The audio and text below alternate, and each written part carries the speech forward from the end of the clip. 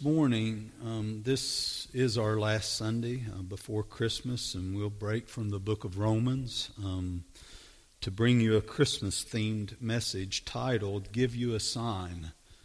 I drove by, I don't even know, I think we'd went to, my grandson plays basketball, and I think we'd went to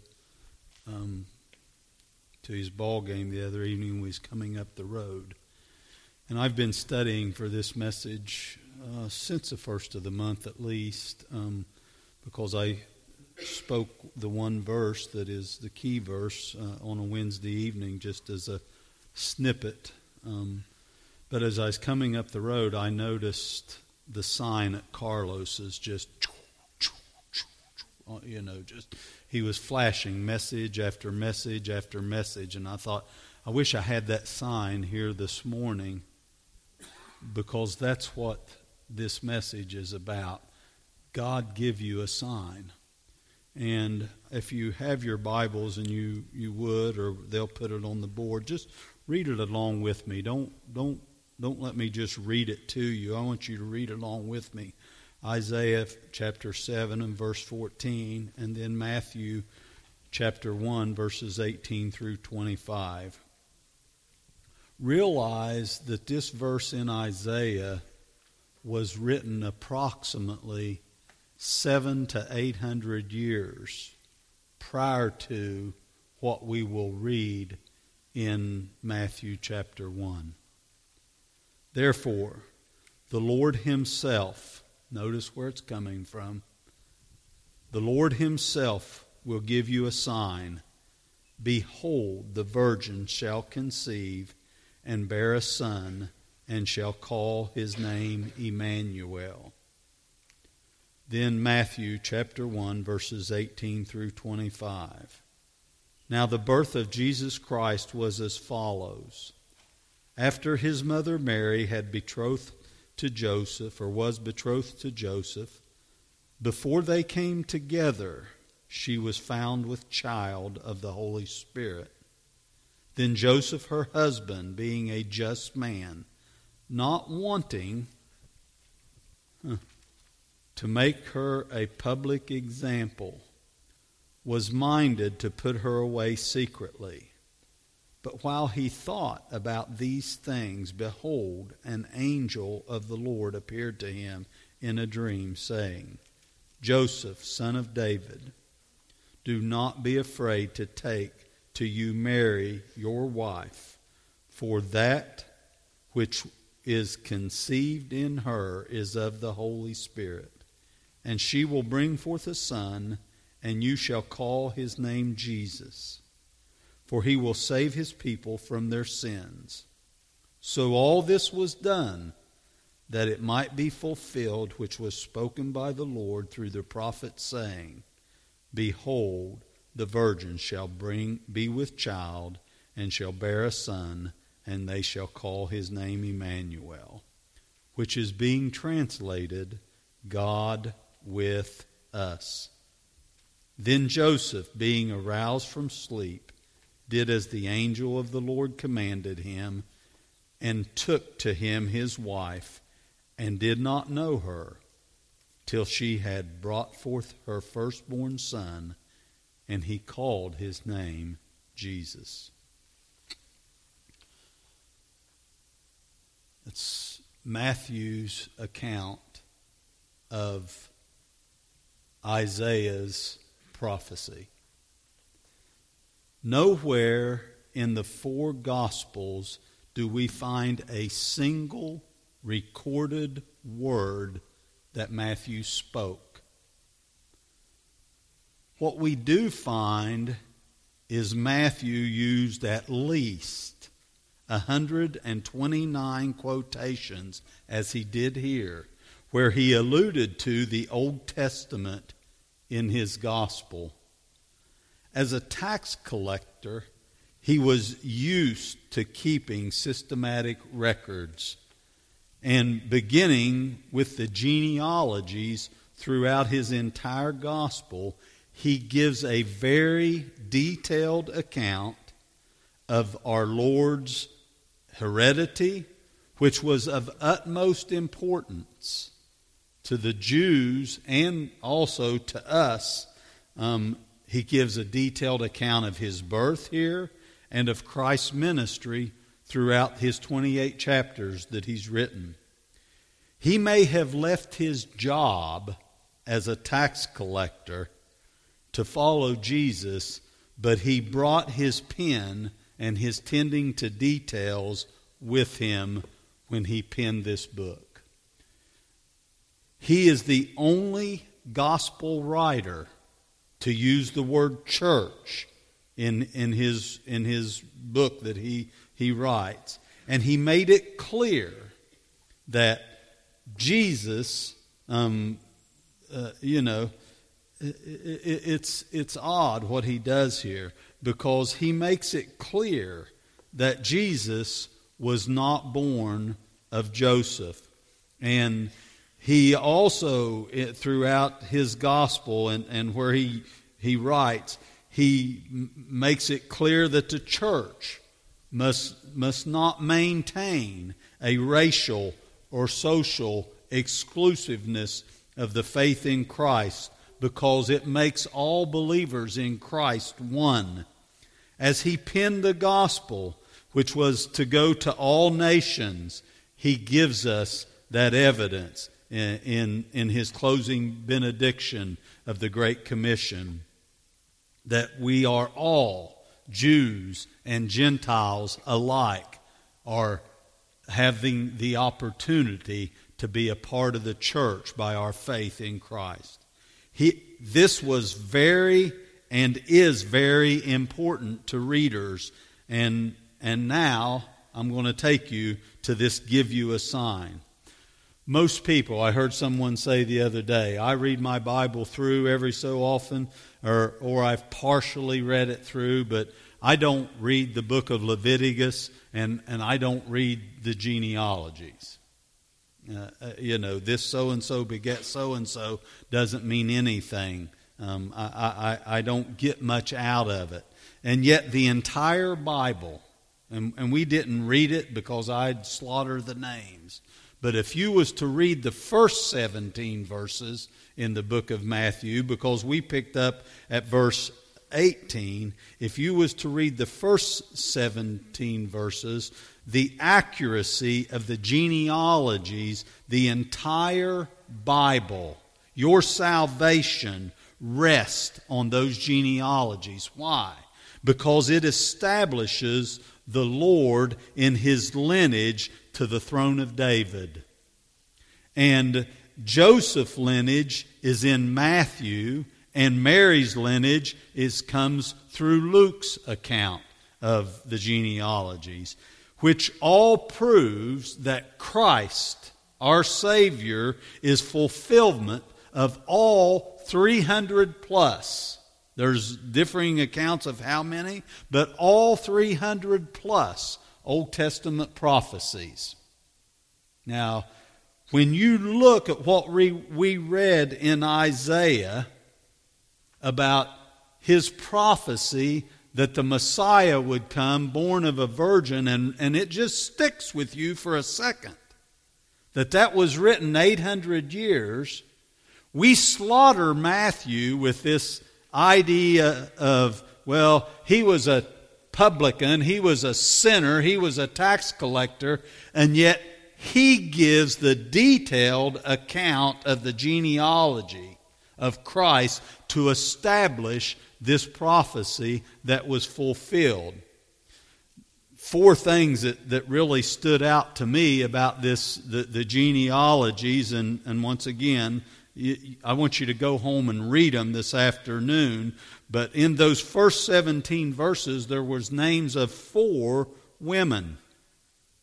And women were not really thought of much back in those days, especially, and you can even see it in Matthew's account of where he said, and he called. It doesn't say they picked the name for Christ. I mean, typically when you have a child, you discuss, you argue, you fuss, you contemplate what the name of that child's going to be, and yet it says Joseph, picked his name because God had given it to him. Mary didn't have any say in what was done. But those 4 names that we find in the genealogy, Tamar, because why? She was a sinner. Rahab, why is her name there? I think it's because she was a harlot. And you look, and Bathsheba, whose name is not there, but it says the wife of Uriah, who in fact was the wife of David, because of adultery and a murder that was committed. And then you look at Ruth, who to me is a simple picture of grace in the eyes of Boaz, as we receive grace in the eyes of Christ. Wow, what a story that is told in Matthew chapter 1. But the grandest of all is what Matthew quoted in verse 23. Behold, the virgin shall conceive and bear a son, and shall call his name Emmanuel. God gave the Jews, God gave you, and God gave me a sign with the virgin-born child that was born in that manger in Bethlehem. That should not and cannot be explained away by some legal or liberal theologian or college professor or some Casper milquetoast silk panty waist preacher. I don't care who it is. To explain away the virgin birth. A few years back, when the NIV first come out, it's not there now, or at least the version that I have calls him a virgin, but they put a young woman because theologians wanted to explain away the virgin birth of Christ. They wanted to make it as if that was not possible. The royal lineage to the throne of David through Mary from David's son Nathan, and the lineage through Joseph from Solomon, as you read this, was of utmost importance to the Jews in that time, because there's prophecy that was fulfilled as a result of the throne of David being filled by Christ. And yet, the fulfillment of all Old Testament prophecies, the sign being born of a virgin, is crucial not just to the Jews, but it's crucial to all of us. And it is the sign that we can so trust in the atoning sacrifice of the spotless Lamb of God, because sin was not passed to him through Joseph. He was born of God, which makes him the spotless, sinless sacrifice, the Lamb of God. Matthew makes it perfectly clear in these genealogies and the account of Jesus' birth that Joseph is not Jesus' father. God, as he quoted in this verse, the Holy Spirit was the father of Jesus, according to verse 18. And being so, fulfills that prophecy that Isaiah wrote down 800 years prior to Christ ever being born. It's miraculous. And someone will say, oh, but preacher, I can't believe someone is intelligent. I had someone say that. I can't believe someone intelligent as you believe in the virgin birth. It's documented. It's documented.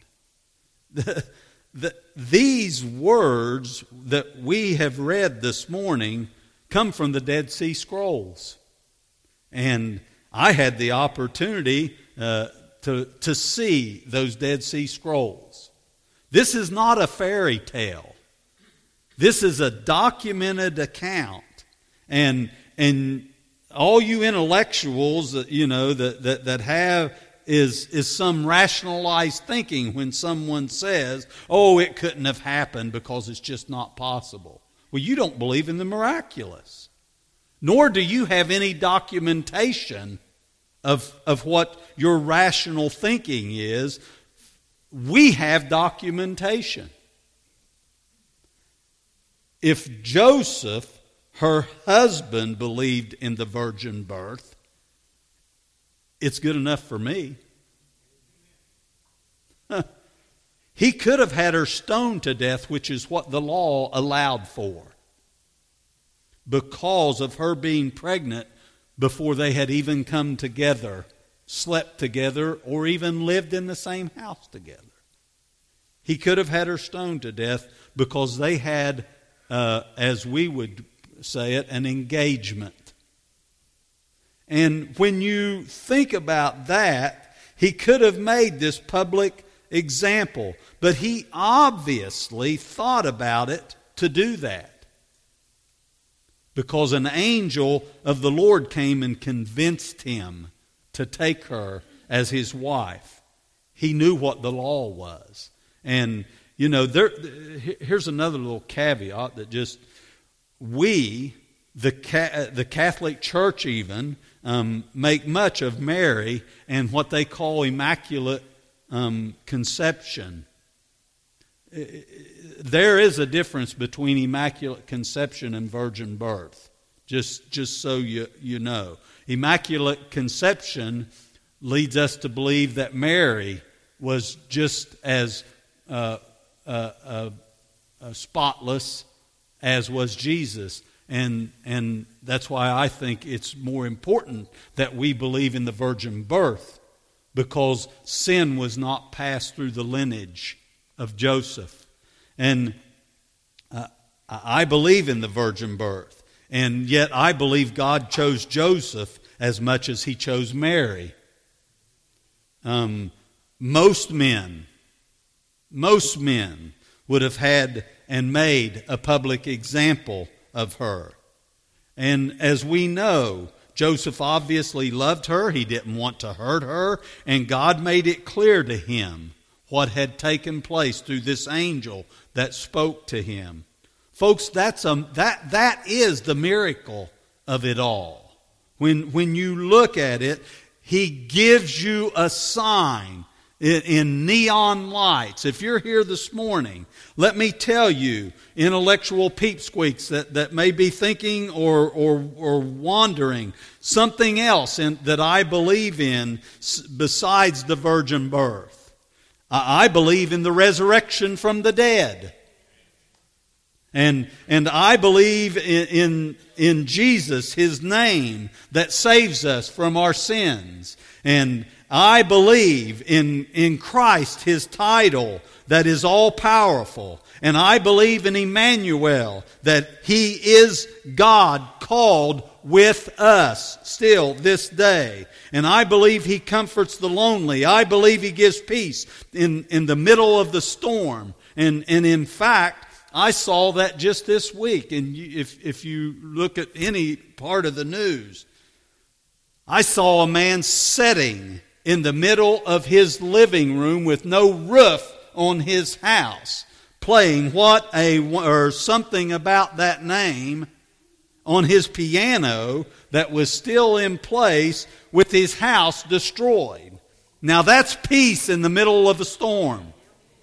By the name of Jesus is what that is. And I believe He fills the void of those who suffers heartache. I believe He fills the void of those who are dealing with sorrow and mourning, the loss of a loved one during the Christmas season. I believe He restores broken relationships. I believe He heals illness and disease. And I believe He forgives our sins and saves those that are bound by the pains and the chains of sin. And I believe He has the power in the blood to change lives still today. I believe in the miraculous, and I hope you do too. Because a sign was given that this child was born of a virgin. Folks, I feel sorry if you're sitting here this morning and you don't. But preacher, you sound dogmatic. Well, I hope so. I hope so, because the sign that was given is all important. to us. If all you believe is about Christmas is parties, meals, family time, presents, trees, lights, I feel sorry for you. I feel sorry for your upbringing. I feel sorry for you and your way of thinking. Christmas is meaningless. The cross is meaningless without this sign that was given, the virgin-born Son of God. It's meaningless. It cannot, He cannot be God with us if He was not born of the Holy Spirit. There is no sinless sacrifice which pays the price for your sins and mine, that cleanses us, that makes us acceptable and righteous. We're not righteous because we live righteous. We're righteous because Christ was righteous, and our faith and trust in Him is what God accepts, not your penny ante try to be a perfect person through your self-righteous, hypocritical holiness.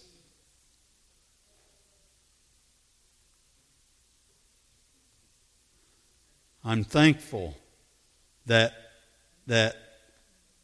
I want a Savior that is able to save me and reach down and save me while I was yet a sinner, according to Romans 5:8.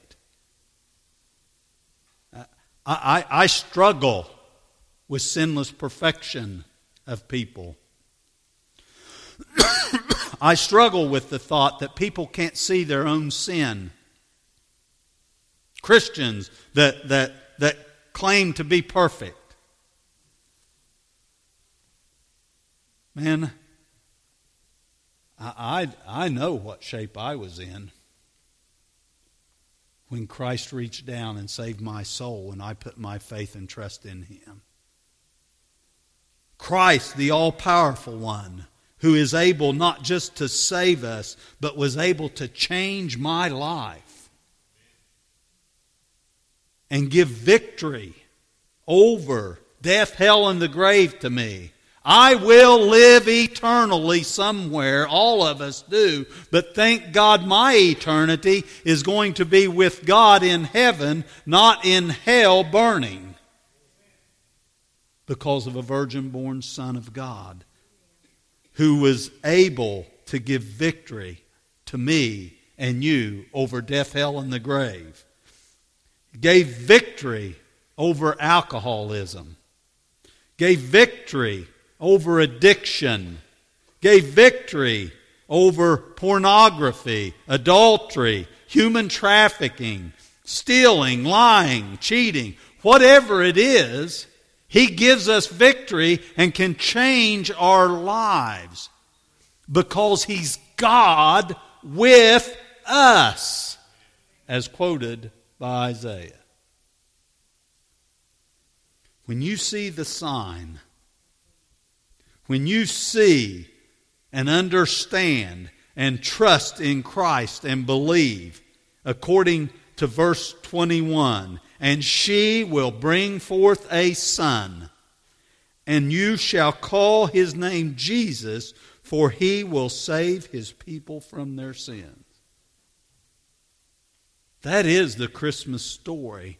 And when you understand that, and you've put your faith and trust in Him,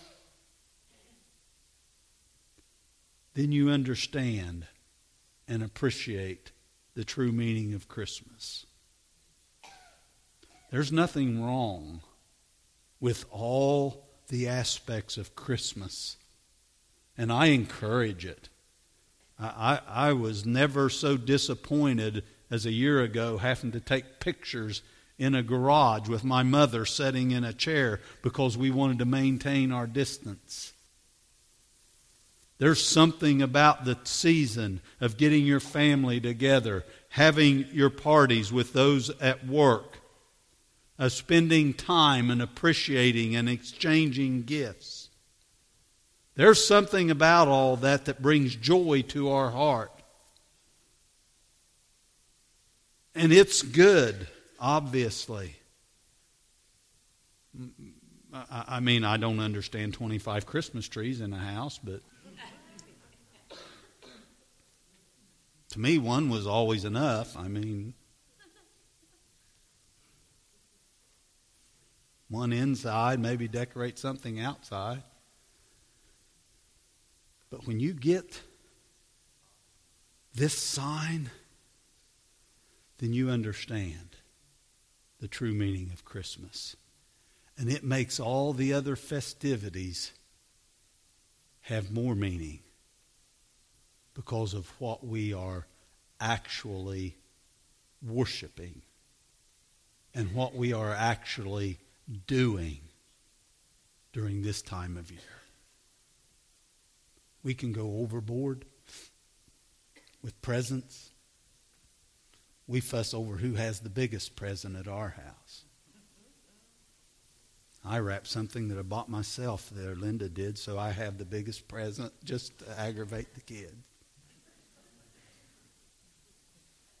And yet they'll argue now, since I've got the biggest, over who has the biggest stack, and they'll put them on top of one another. That's joy of family and Christmas and fun. But man, the sign of God with us, the virgin born who is able to save us, is what it's all about. And please, I'm not asking you to stop what you're doing at Christmas, but somewhere as parents, and this doesn't have to be a holier than thou, God is in his holy temple, but somewhere get across to your kids, your grandchildren, that what Christmas is really about. Take the time, if nothing else, to stop and pray at your dinner or your party and thank God that this sign was given, that we can have life and have it more abundantly. Let's all stand.